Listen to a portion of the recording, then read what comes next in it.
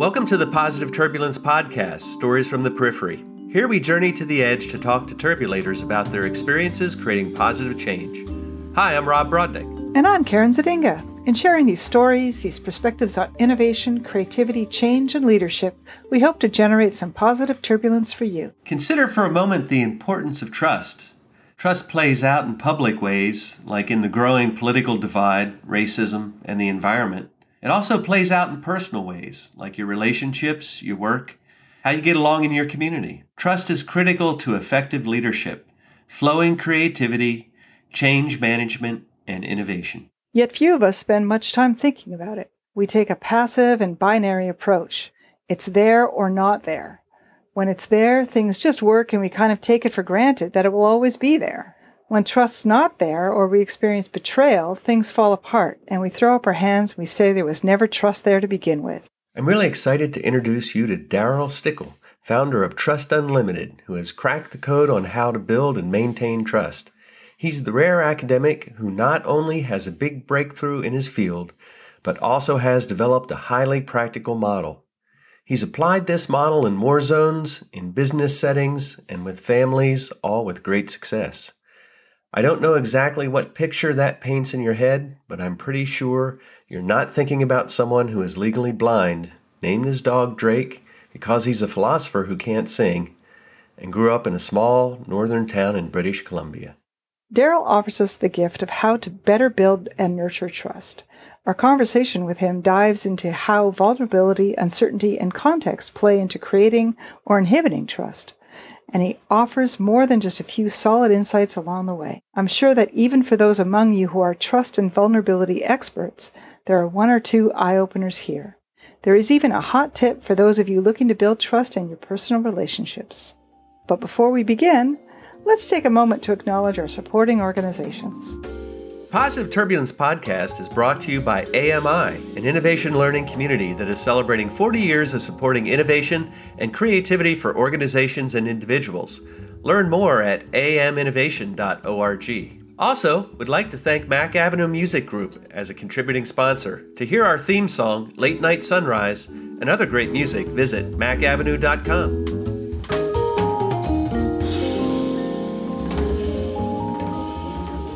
Welcome, welcome, welcome. I am so excited to be talking to you today, Daryl. When we spoke, I guess it was a couple months ago, maybe, I was immediately impressed and intrigued and curious and wanted to dive in. And then I had to stop myself and say, wait until we get Rob here and we can just let go and really dive in and explore trust. So if you wouldn't mind, Daryl, would you just give Rob and I a bit of an overview of how we wind up talking to you about trust? I was born and raised in a small northern community here in Canada, and there was a sense of community where people helped one another out. Through that and a series of challenging life experiences, I developed a fairly high level of empathy and understanding for others' compassion. I came to university at the University of Victoria. I'd find myself sitting on the bus and somebody would just sit down next to me and say, I'm really having a hard day. This started to happen fairly often, and I thought, this is going to happen all the time. Maybe I should get paid for this. So I started down the path towards becoming a clinical psychologist. I worked with families in crisis and troubled teens and street kids and all kinds of different groups. I worked on crisis lines. And so I continued to try to hone those skills. And then after a while, I came to realize that a lot of the people I was working with, they had limited resources. They were really just doing the best they could. And the fact that you could get there and see the problem and diagnose it and give them a path forward, but they just couldn't implement. And I thought, I'll go crazy if I do this for the rest of my life. And so I switched and went into public administration, ended up working in native land claims in British Columbia. They would ask me deep philosophical questions. What is self-government? Or what will the province look like 50 years after claims are settled? And the last question they asked me was, how do we convince a group of people we've shafted for over 100 years they should trust us? And I thought, wow, what a good question. My initial response was maybe it would help if we were trustworthy. And that didn't get nearly the positive response one would hope for. And so I went to Duke and wrote my doctoral thesis on building trust in hostile environments. Our lives make sense in retrospect. It feels sort of like there was a path all the way along that led me to that question. I started looking at the existing trust literature and the research and started to try to understand how people made the trust decision. And through years of research and work, I developed a model that talked about how people made the decision itself. A lot of the work on trust treats trust like a black box. Something happens and then trust magically pops out the other side. Right, yeah. I was trying to get a better sense of what goes on inside that box. I was fortunate to have a couple of leading academics on the topic of trust on my thesis committee. They sat me down after I finished and they said, okay, so when you first came to us, we said it's too big. He'll never solve it. We'll let him bang his head against it for 6 months, and then we'll let him slice off a little piece, and that'll be his thesis. And they said, 6 months in, you were so far beyond us, we couldn't help anymore. All we could do was sit and watch. Now here we are 2 years later, we think you've solved it. I ended up going to McKinsey and Company, working as a consultant. They identified me as having really good client hands, and so I would get sent to difficult places. Again, it was a chance to hone those skills and practice. And then I was involved in a car accident in 2001, ended up with post-concussion syndrome, which meant I just couldn't work those kinds of hours anymore. I ended up starting a small company called Trust Unlimited. One of my former colleagues came to me and said, look, just come talk to us. He was working as head of strategy for a mutual fund company, and they brought me in to talk to them about sustainable competitive advantage and strategy. I said, sustainable competitive advantage means you do something that others can't copy. You do something better than they do and they can't copy it. And there's nothing you do I can't copy. I could buy one share of every fund you have, and now I know how they're all built, and I don't have to pay the fund advisors, so I can sell what you sell at a discount. I said, the only thing you can do is build deep long-term relationships with your customers. And they said, that's it. That's our strategy. And so I spent 18 months training everybody, took my thesis, turned it into a workshop. And after 18 months, they hired a professional survey firm and found out that trust was the primary driver of the sales decision, and that they were dramatically more trusted than any of their competitors. And they generated 75 cents of every new dollar that came into that industry for the next 2 years. They were part of a global financial services organization, and that organization started sending teams from all over the world to figure out, what are these guys doing? Because they were dominating. From that, I knew that the model's not perfect, but it works. So I spent the next 20 years helping individuals and organizations better understand what trust is, how it works, and more importantly, how to build it. Wow, that's quite a story. What a starter. That's only the first answer, Karen. We're just warming up. Yes. I just can't imagine finish your thesis, your doctoral defense, and your committee says to you, we think you cracked it. It's 1 in a million that students who even get a chance to aspire to that, and here you got the feedback that you did. I'm really curious, what were some of the signs that out of your work that this committee of experts saw and thought, wow, here's what's new, here's what's novel. We think this problem has been solved now where it hasn't been solved before. What were some of the nuggets from that? That's a good way to frame the question, Rob, because when I looked at the existing research, I came to realize that all of the work was answering the same question. And when we decide to trust somebody, we ask ourselves 2 fundamental questions. The first is, how likely am I to be harmed, which is perceived uncertainty. And the second question is, if I'm harmed, how bad is it going to hurt, which is perceived vulnerability.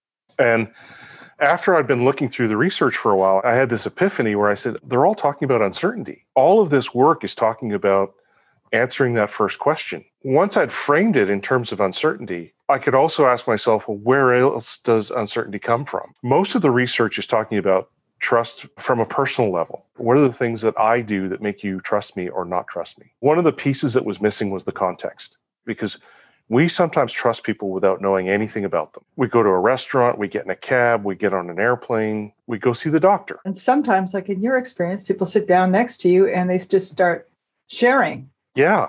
I like to use the doctor's office as an example. You go to the doctor's office, somebody walks in, pulling on some latex gloves and has a white coat and a stethoscope and says, take off your clothes. And you do, right? That doesn't happen in other places. Change the setting to the bathroom at a gas station, and all of a sudden it goes from credible to creepy, right? Yeah. And it can be the same people.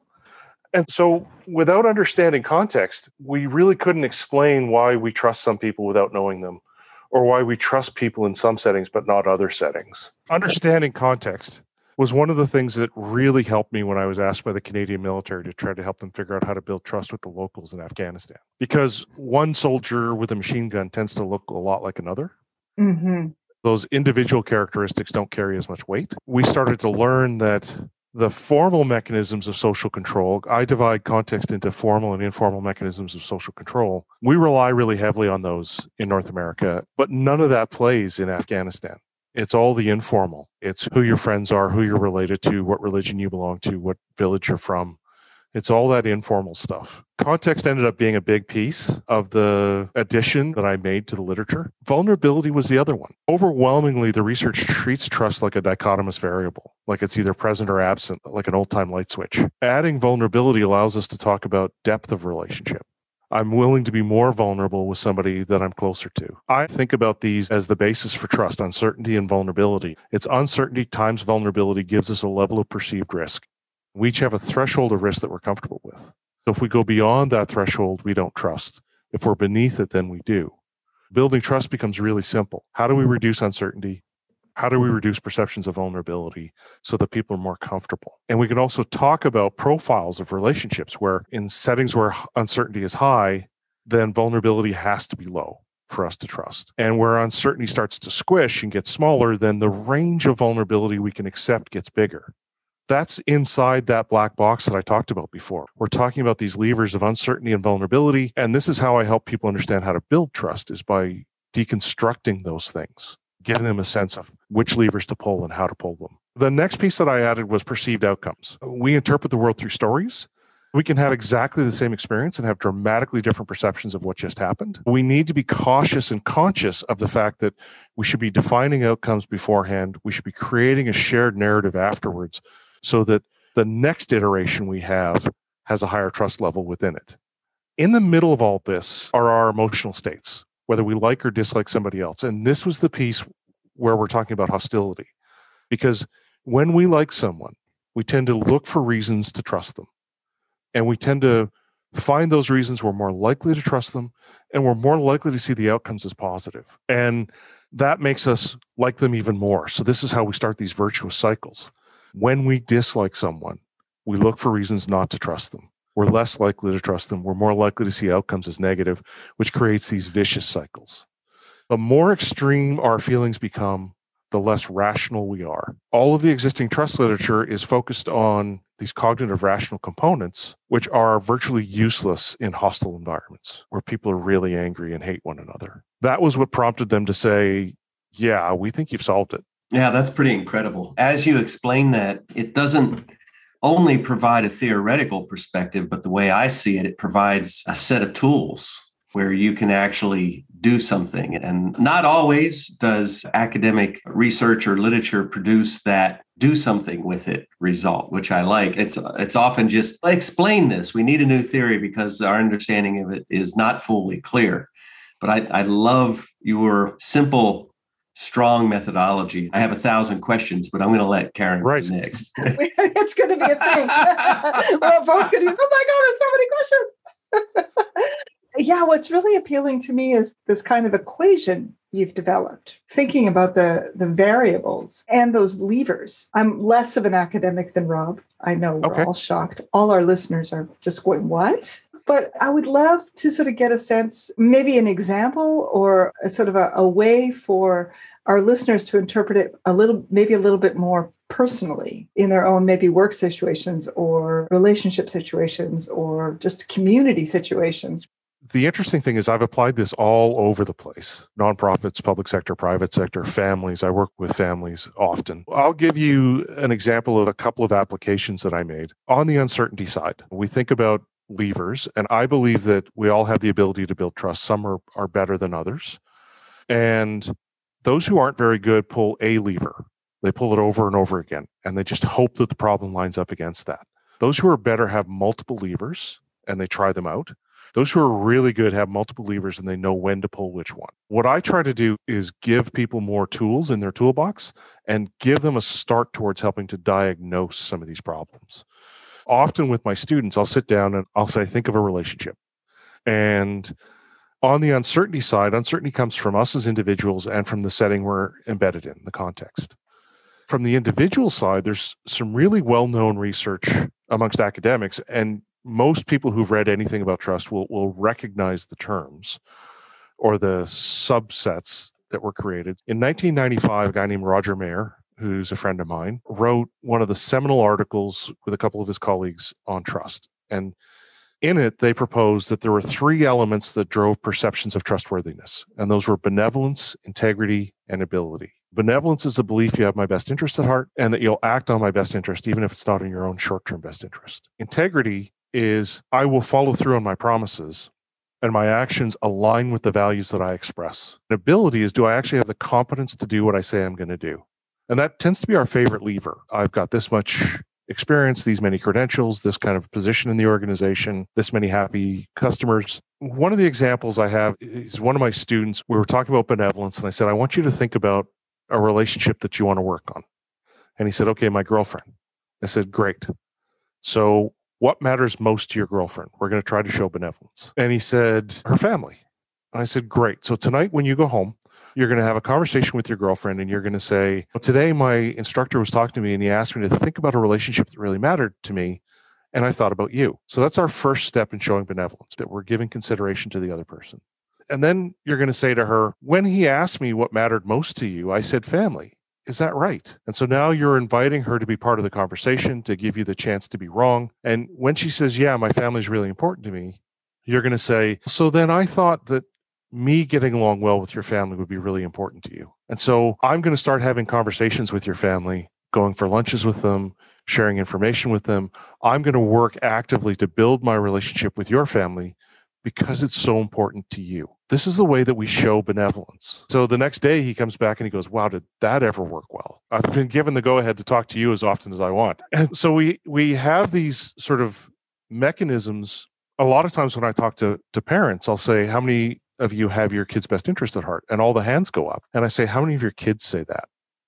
And it's about a third, somewhat hesitantly. And it's often because we haven't included the other person in the conversation. As a parent, we're thinking about today, tomorrow, next week, next month, next year, 10 years down the road. We want them to engage in behaviors that are going to be good for them 10 years from now. And we don't hold ourselves to that standard. They're thinking about right now. To earn the right to talk about tomorrow, we have to help them be successful today. These are ways that I try to help folks understand how to show benevolence. And if it's not transparent in a place like family where it's supposed to be, how hard is it for a leader to show benevolence, or us in everyday life to show benevolence towards others? In part, it's about thinking about others and then including them in the conversation. I have similar conversations around ability. It's our favorite lever to pull, but we tend to massively underdefine what excellence is. The mutual fund company I was working with, they had senior executives, middle managers, and frontline staff all in the same room. And I said, if I break you into those three groups, would you have the same definition for what an excellent middle manager is? They said, we wouldn't have the same definition within those three groups. If we don't understand what excellence is, then how do we identify it? How do we reward for it? How do we recruit for it, train for it, develop it? A lot of times we identify or define excellence based on outcomes that are sometimes outside of people's control. You guys like to talk about innovation. What we should be rewarding is the right process, believing that it'll come to innovative outcomes, rather than rewarding the ones who have that eureka that's actually successful. Often, to get to excellence, it means we need to surface what it really means. For me, when I'm lecturing, I'll talk to people about what excellence looks like as a professor. And I have my perspective, but I'll also ask the students for their perspective. I talk to my bosses about their perspective, and I get this list that I try to create a shared understanding of what excellence is going to be, so that I can then communicate it and try to live up to it. Does that help, Karen? Yeah. Rob and I are both seriously nodding, like heavy nodding, when you were talking about rewarding process, when we're talking about innovation rather than outcomes, which will make a lot of people, particularly people in the startup community that I know, their hair was now on fire. They're shouting at whatever device they're using to listen to this on, because for them, it's completely the opposite. Most entrepreneurs I know can't even say the word process without getting like hives. They hate process. They love outcomes. I think as we have conversations around redefining success and what does all that mean, I think that this thing that you're into about defining excellence and rewarding process and knowing that if you've got the right process, the outcomes will follow. Right. It's simple, but radical. I had a CEO and his VP of sales in one of my training sessions. And I said, what is excellence for him, for the VP of sales? And they said, he hits his numbers. And I said, so what happens if something dramatic happens in the marketplace and all of a sudden you're just swamped with orders and a chimpanzee could have met the numbers? Or what happens if there's something crazy like a pandemic and demand just goes away? And this guy is actually delivering better than anyone else could have in that situation. Do you fire him?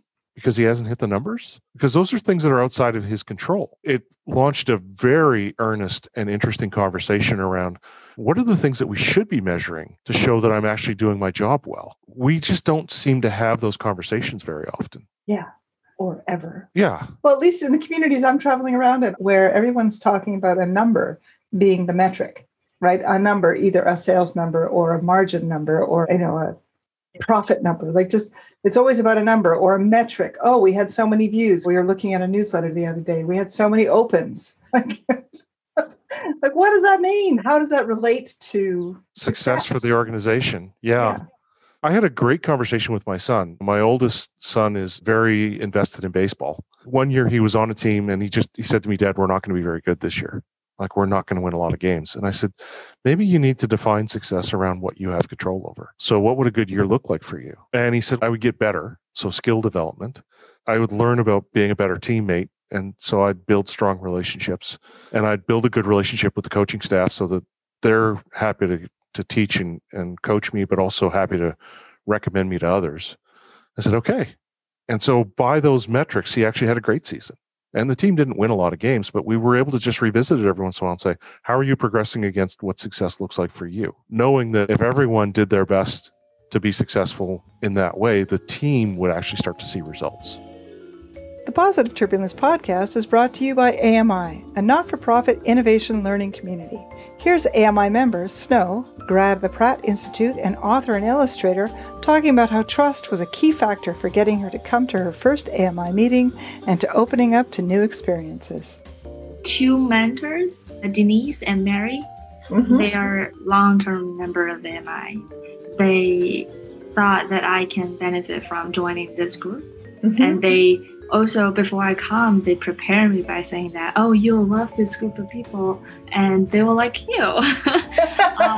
So it's because of trust. I know that I will meet like-minded people just like them, amazing mentors here. That's how I got introduced here. AMI is proud to announce that we now also offer virtual meetings. We pack in all the goodness of the in-person meeting in a 2-hour virtual convening. Find out more at aminnovation.org. There's some paradoxes in here that I find interesting. I really like your statement about the light switch, and it's either on or off. You either have it or you don't. And I think of those extreme conditions of trust. If you play free association with people, they would say a warm blanket or a good feeling. You can think of the list. Right. You've been in the business long enough to all the things like, what is trust? People have to describe it. And then the lack of it, right? You have this kind of anxious, chaotic. In the spirit of positive turbulence, I actually think trust is not a warm blanket. I see trust as permission to get real about some things and maybe start to turn the volume up. And when you have trust, things can start to get interesting, because if you don't, you're just fighting for like a good day or status quo. But when you have this, you're in this sort of organizational flow state where people are trusting each other. I think that's the opportunity to really create something magical. And like I said, in the spirit of positive turbulence, what about trust is not the warm blanket, but the opportunity really to make it cool or interesting? I have to interrupt. I love that. Trust is permission to get real. And that is also what positive turbulence is. I just have to jump in and say that. Yeah. Because I'm like, ooh, a little shiver down my spine on that one. Sorry. Well, and you warned me, Karen, that Rob was going to have fantastic questions. So that's a great question. I did. We think about some of the big problems in the world, things like climate change, race relations, relationships with the police. We think about the growing divide in politics and animosity towards one another. These all require a collective collaborative response. They all require some level of underlying trust. And we need to actually be able to be honest and open with each other. One of the leaders I've been recently working with said, I really want my team to bring the ugly to the table. And I said, you're talking to the right guy, because I've brought ugly to every table I've ever been at. It's that ability to be able to take risks. One of the things about innovation is that it comes with failure. If we actually want our organizations to innovate, then we have to have people comfortable that they can make mistakes, that they can fail. A lot of the organizations I'm working with, even high-tech organizations, the leadership group feels if I make one mistake, I'm done. They're terrified And that means that they have to micromanage everyone else, because if those other people make mistakes, then it reflects on the leader. The unusual thing about times of high uncertainty, like we're facing right now, or times of crisis, is that we become more aware of the importance of trust, and the value of it goes up, but at the same time, the amount of it goes down. Does that answer the question, Rob, or did I just go on a tangent? No, it's good. I think it's good. I have 8 more questions that pop into my head. Here's the next one that comes to mind, maybe an extension of it. Trust being like a house of cards, in that it takes so long to build, and in an instant, you can make it all go away. When you see the first cards start to fall, what do you do to get it back? You are on fire today, Rob. That's a great question. Part of the thing is when we get good at building trust, and it's a skill that we can all get better. As we get better at building trust, we're more able to identify where we missed, and people are more inclined to give us the benefit of the doubt. There's a resilience that we can create. I make mistakes often. I'm legally blind and I've got post-concussion syndrome. Clearly, I'm not perfect. When I ask my sons, what does good look like from a father? What would excellence be? They're quite comforting, and we have these honest conversations about what good would look like. But I fall short. And because of the trust levels that we have, they're more willing to cut me slack or give me the opportunity to make amends. We get stuck, Rob, in this dichotomous thinking. And when I ask people, who do you trust? I always get these close, tight personal relationships. We don't remember that we trust some people more than others, but it moves. Sometimes when people talk about that house of cards notion, they're thinking about a catastrophic failure, cheating on a spouse or betraying someone. And often it's more like a death of 1,000 cuts, where we disappoint somebody over and over again. How do we rebuild trust when it's gone? In part, we need to understand how we've fallen short and what the story is for the other person. And to be able to go back and say, here's my story. Here's why I did what I did. And here's my empathy and understanding for how that hurt you. And here's an expression of remorse for that. And it may not be that it was causal, right? It may not be that it was my fault, but I still can feel remorse that it happened. And then a conversation around how do we take steps to try to reduce the probability that's going to happen again. When we're in higher trust environments, there's the opportunity for those conversations. And it's back to that notion of how do we bring the ugly to the table? How do we actually have those conversations before it festers, before it gets so bad that it's really hard to fix? And then we go back and revisit the model. We understand, which levers do I need to pull? We've got 10 or 11 different levers. Which ones do I need to pull in this situation to try to make things right? Mm-hmm. You know, Daryl, as you were talking, I was thinking, first of all, yes and yes. All of those things so resonate with me. Everything from the most profound personal level to the kind of the everyday transactional in the store level. It was just like that. All of those levels really resonate. One of the things I was thinking about when you were talking was the telling of your own story. And my experience about when trust failed, in small instances and in really deep, nasty, big instances, is that my perception is that there was never really trust there to begin with. Okay. That's the story I begin with often. And maybe that's a little bit TMI, I don't know. But that's where I often begin telling the story about trust when trust failed, was, well, there was never really any there anyway. And here I am. And I suspect I'm not alone.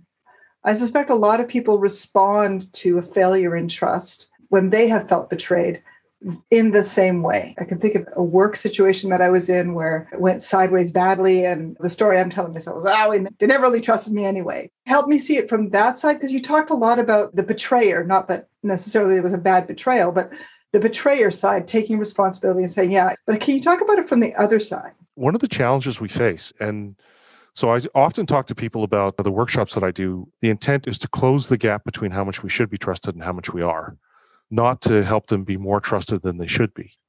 Mm-hmm. Because that's when we fail. That's when we fall down. You remember I was talking about those sort of virtuous cycles. One of the things that can happen to us sometimes is we'll be started on a virtuous cycle, and then there's a betrayal that happens. And we go back and we reevaluate all of those past experiences through a negative lens. And it corkscrews us to a negative cycle fairly quickly. Because we interpret the world through stories, it's very possible for us to have that narrative of, this person never trusted me, or I never really believed in them. I talk about this notion of locus of control. And a lot of the pieces of the model are backed up by theory from other places. It's more of an integrative model. But the notion of locus of control becomes really important. And internal locus of control means we're master of our own destiny and we make things happen in the world. An external locus of control means that we're buffeted by the winds of fate, that things happen to us. When I used to teach undergraduates at Duke, I would say to them, who here has an internal locus of control? And they're good little capitalists, so all the hands go up. And I said, this is fantastic. So if you don't do well in this class, it's not because it was too hard or I didn't teach it right or the test wasn't right. It's all you, baby. And they all went, oh, wait a minute.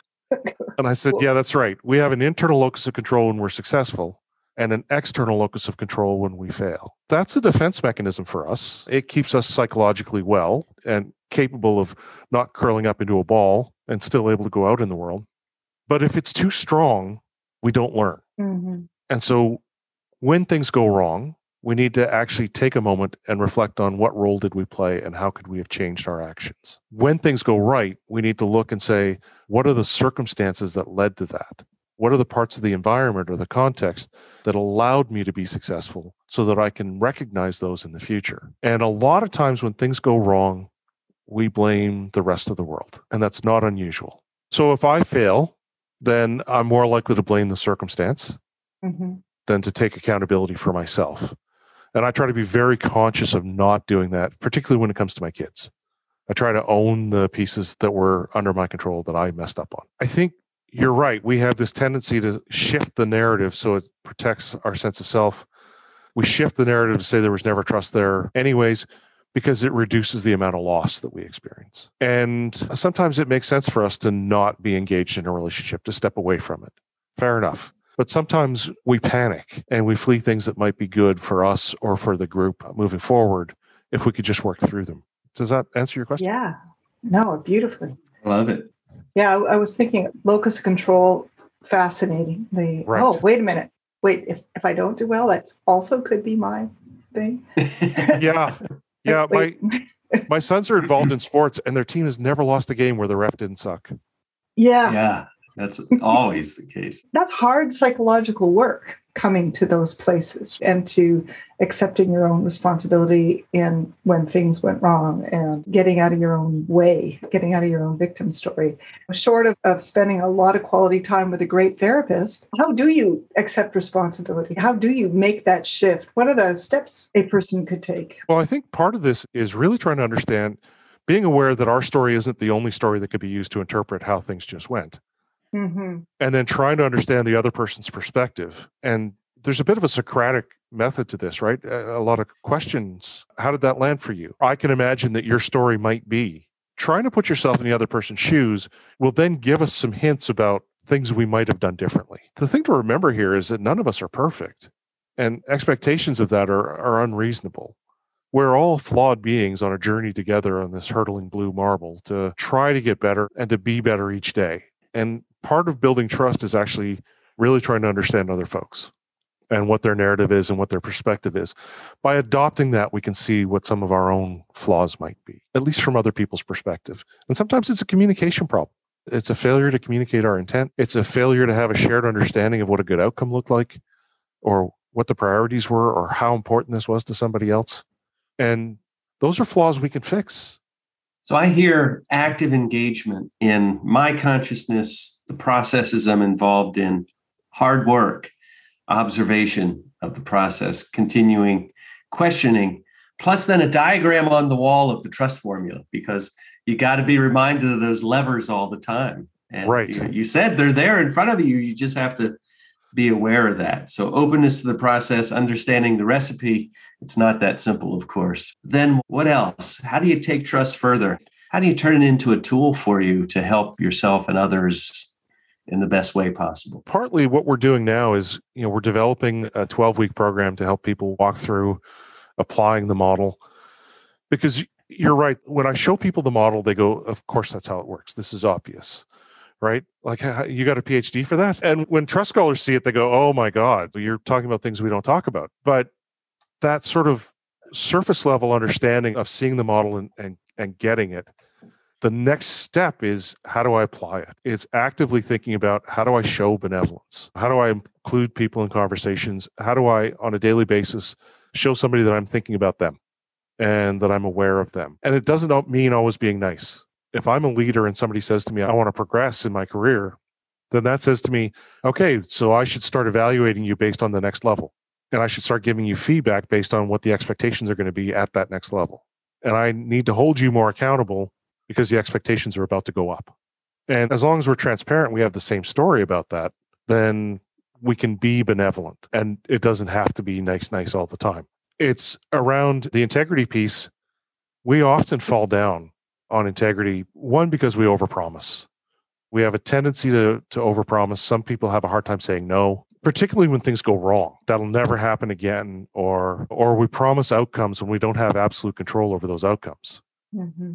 And instead, we should be promising effort or actions that we'll take. We can have a set of values. If they're not clear to everyone, then it's questionable about whether we can demonstrate integrity. I try to talk to people about telling your story and being consistent around, here's how this lines up with my values. Here's how this decision aligns with the values that the organization expresses. Because so many times we go into organizations and they've got the value statement on the wall and it's just wall art. There isn't an ongoing conversation about how our actions are aligning up with that, how we're expressing that to our customers, how they're experiencing it. And then the ability piece is really around conversations and getting a shared definition of what excellence is. When it comes to the context, we can share our context with other folks so it's easier for them to predict us. And remember, it's really about reducing uncertainty. We can share how we're constrained and finding ways that we overlap. I work at the Luxembourg School of Business and I live in Victoria. There's all kinds of formal constraints for me as an employee of a university, as a Canadian living in Canada. But there are also informal things that constrain me. My relationship with my sons means more to me than anything. And so I will act in a way that would not bring shame to them or myself. And I know that word can get back to them. And so I try to be cautious about how I behave. I say some outrageous things at times, but they've come to accept who I am and how I approach the world and the way I think about the world.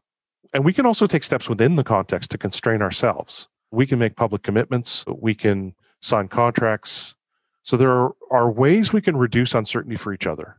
And then we come to the vulnerability piece and we try to understand, what does the other person think is at stake and how do they value it? And how do we take steps to make them more comfortable? If we think about what's going on right now in a lot of organizations, when we go to work each day or we work from home each day, we have a fairly set level of vulnerability because it's where we get our paychecks. It's where we have our friends. It's part of our sense of self, our self-identity. It's part of our self-esteem. And it's where our dreams are a lot of times. Our visions of next year, this time I'll be doing X at this company. So we have this fairly set level of vulnerability, and then things come along and create massive waves of uncertainty. The uncertainty starts to bounce, which means that the level of perceived risk starts to bounce. And it makes people uncomfortable. And so what do? They try to find ways to reduce their vulnerability. They start to disengage at work. They start to look for other jobs.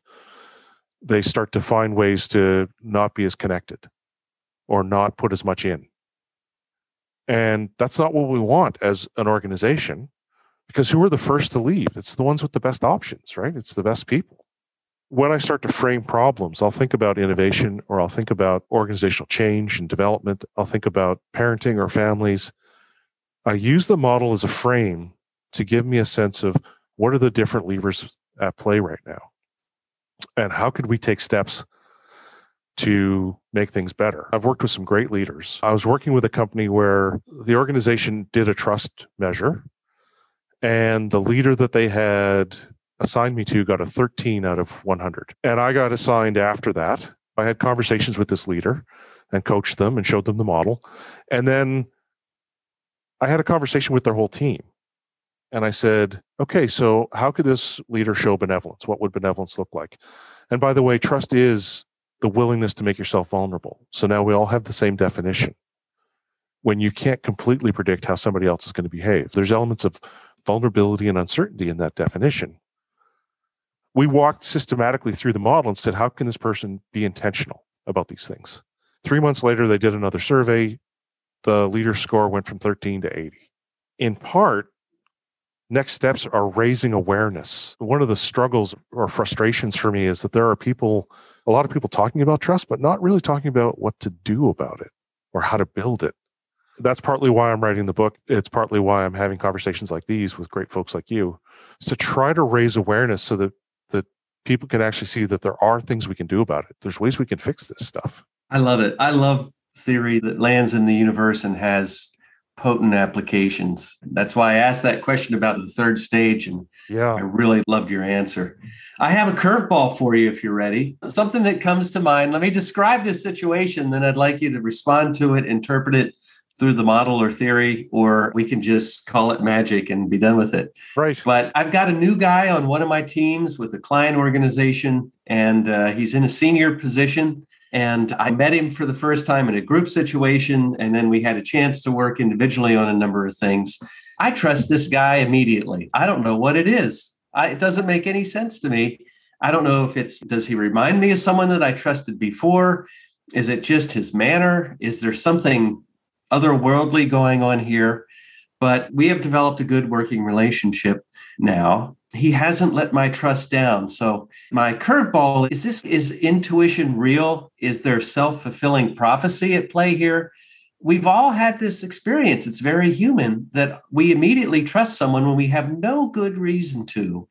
And often it doesn't come back in our face. It actually seems to work out. Now, maybe I'm not counting my observations and experiences, but play with that a little bit. And I'd love to hear your thoughts about that. Absolutely. And this is what started me getting curious, is the fact that people just seem to, now not everyone likes me. How is that possible? Well, when it took me about 3 seconds to go, oh my God, I want to talk to this guy a lot more. My batting average is high. I would find that I just tended to have positive interactions with people, and I wanted to understand what that was. And part of it is body language and ways that we signal to each other. Part of it is this halo effect of once we've got a positive story about someone, we tend to look for reasons to confirm that, and it strengthens itself. And there are things we can do to get other people to like us. For me, I've got the world's greatest guide dog. His name is Drake. And his name is Drake because he can't sing, but he's a lyrical genius. But Drake is such a great ambassador. He's actually on my website. He's the director of goodness, the DOG. I saw that. Yeah. Yeah. Yeah. And so he releases oxytocin in people, makes them smile, makes them happy. And I'm the guy with Drake. So we end up having these sort of positive interactions, positive exchanges that build on themselves. And there's also this sort of initiation of vulnerability. If we make ourselves a bit vulnerable first, it tends to trigger a similar response.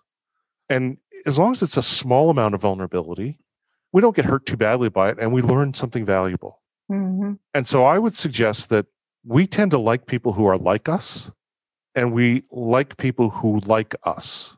And so if we can have a positive approach towards somebody else, they will tend to reciprocate or respond in kind. And we also like people who are better looking.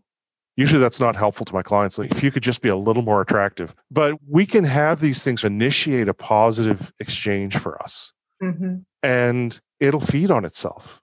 And you're right. Often it's not disappointed. My experience of the world is such a positive one because of Drake. People really do want to be helpful. People really do care about one another. There are exceptions, but a lot of times we're cautious about how we approach each other because we're worried about how it's going to come across. Before I had Drake, I would wander the world and people wouldn't always know, oh, he's blind. They would have different narratives, right? Like, that guy's acting weird. Like, he almost walked into that pole. And so I would use my cane sometimes and sometimes I wouldn't. But Drake gives everyone a narrative that makes them comfortable. And we're able to approach people in a way that we weren't before. The world was an isolated place for me before Drake because I couldn't read body language and signals. I didn't know when to approach people and when not to. And so I could be very alone in the middle of a crowd. Who hasn't experienced that, though, sighted or unsighted? Yeah, but now the crowd comes to us. Drake's a great filter because some people will ignore him, and that's fine. They don't want to engage.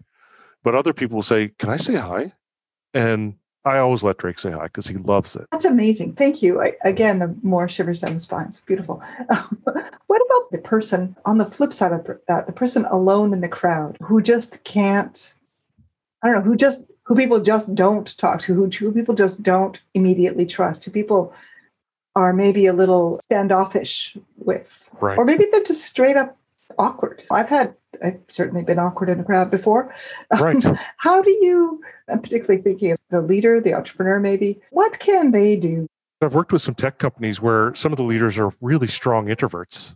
Mm-hmm. You find yourself trying to help because they're gifted people and they can be fantastic leaders, but it's more work for them to do that people interaction stuff than it is for others. In part, what I try to encourage them to do is find ways that you're comfortable engaging, be curious about other people, and just that awareness that we have different stories going on. One of my old advisors, Sim Sitkin, he told this great story.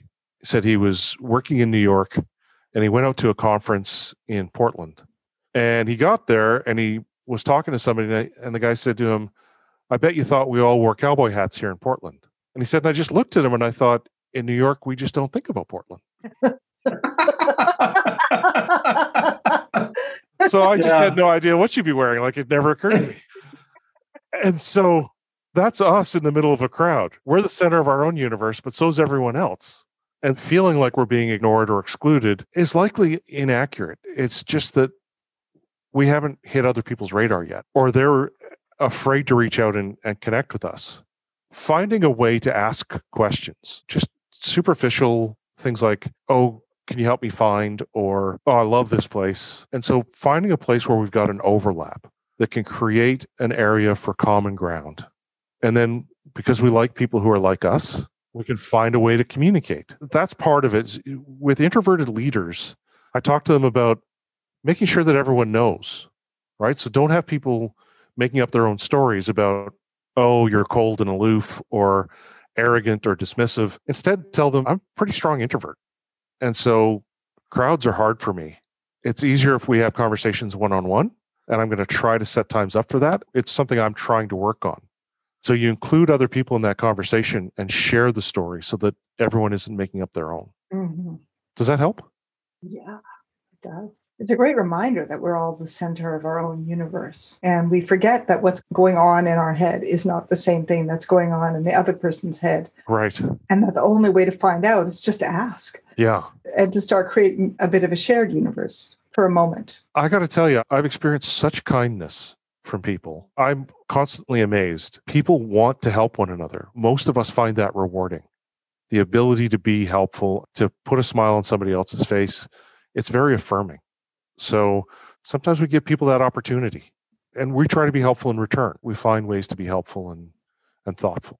I have one I'd love to ask you. I've been thinking about since the beginning of our conversation. You mentioned wicked problems, climate change, policing, race relations, political issues, and on. If you could tackle or attempt to tackle at least part of one of those problems, which problem would you tackle and which players would you try to tackle it with? Do you know what I mean? Not just, "Oh, I want to solve racism," but I'd want to solve racism and I want to talk to X and Y. Racism would be amazing. And a subset of that is probably the policing issue. I would probably want to talk to all of the stakeholders because it's not just minorities that are concerned about it.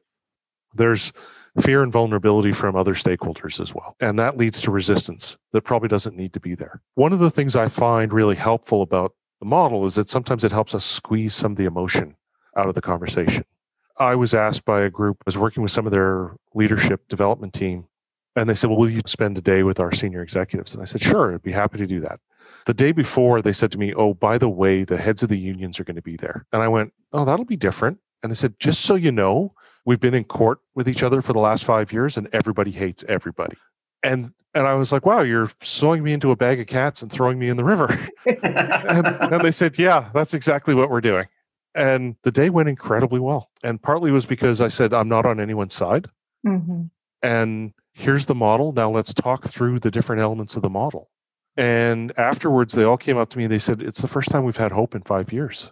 And everybody shook hands with everybody. I would like to be able to share the model with the different stakeholders. Go to a place where we had the police and city government and local community representatives and minority representatives all in the same place and we're able to share the information and then facilitate a conversation around what are your best interests? What would success look like to you? What matters most? Let's talk about what benevolence looks like for each group.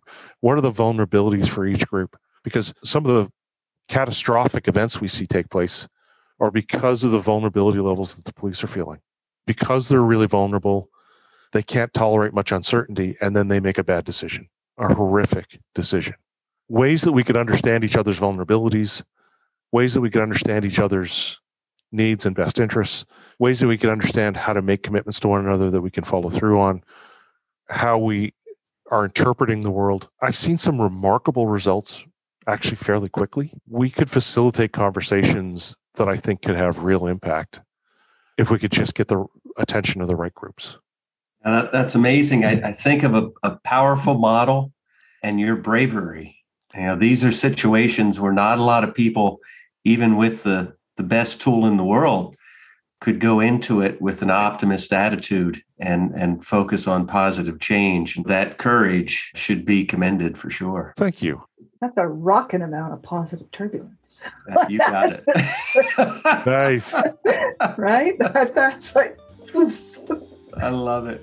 Thanks so much, folks. Thank This has you, been Daryl. fun. Thank you, Daryl. It has been such a pleasure. Hey, lovely listeners, stay tuned for this episode's Positive Turbulence moment coming right up. First, a huge thank you to AMI, who have nurtured us in developing this podcast, is the source of so many of our guests, and of course the founder, Stan Griskevich, is also the author of the original book and, dare I say, the Abe Lincoln of Positive Turbulence. AMI is a pioneering nonprofit organization comprised of committed individuals who foster and leverage creativity and innovation in organizations and society. AMI identifies leading-edge innovation, shares experiences, sponsors research, and recognizes innovation and creative processes. Find out more at aminnovation.org. And thank you to Mac Avenue Music Group, our contributing sponsor, for providing our podcast soundtrack, Late Night Sunrise. When I think about where trust might matter most for the folks who are listening to your podcast, I think trust is critical for innovation because people need to feel comfortable taking risks for innovation to actually thrive. Trust is critical for entrepreneurial ventures where a lot of innovation takes place because you need stakeholders to be willing to invest against an uncertain future payoff. And people are welcome to reach out, and the website Trust Unlimited has some pieces on the blog that people can read and look at a number of topics that we've tackled that'll give them a sense of the approach that we take. And I'm always happy to answer questions, or if you guys want to do a follow-up at some point, I would be delighted because you're just fun to hang out with. This is awesome. We may have to come meet some of our AMI community at some point. It's a community that is based on trust because we share innovation across industries and sometimes across competitors. Trust is critical, and that's fun for sure. If you want to share a positive turbulence moment or otherwise comment on what you're hearing, please drop us a line at podcast@positiveturbulence.com. We welcome your thoughts. Be sure to tune in next episode for our conversation with John Cimino, founder of Creative Leaps and the Renaissance Center, whose concert of ideas experience transforms cultures. John has found a way to use music and art to explore the boundaries of what's possible and to set the mind in curious motion. You can also head over to positiveturbulence.com to find out more about us, get a transcript of this episode, get links to find out more about our guests, or Positive Turbulence. Until next time, keep the turbulence positive.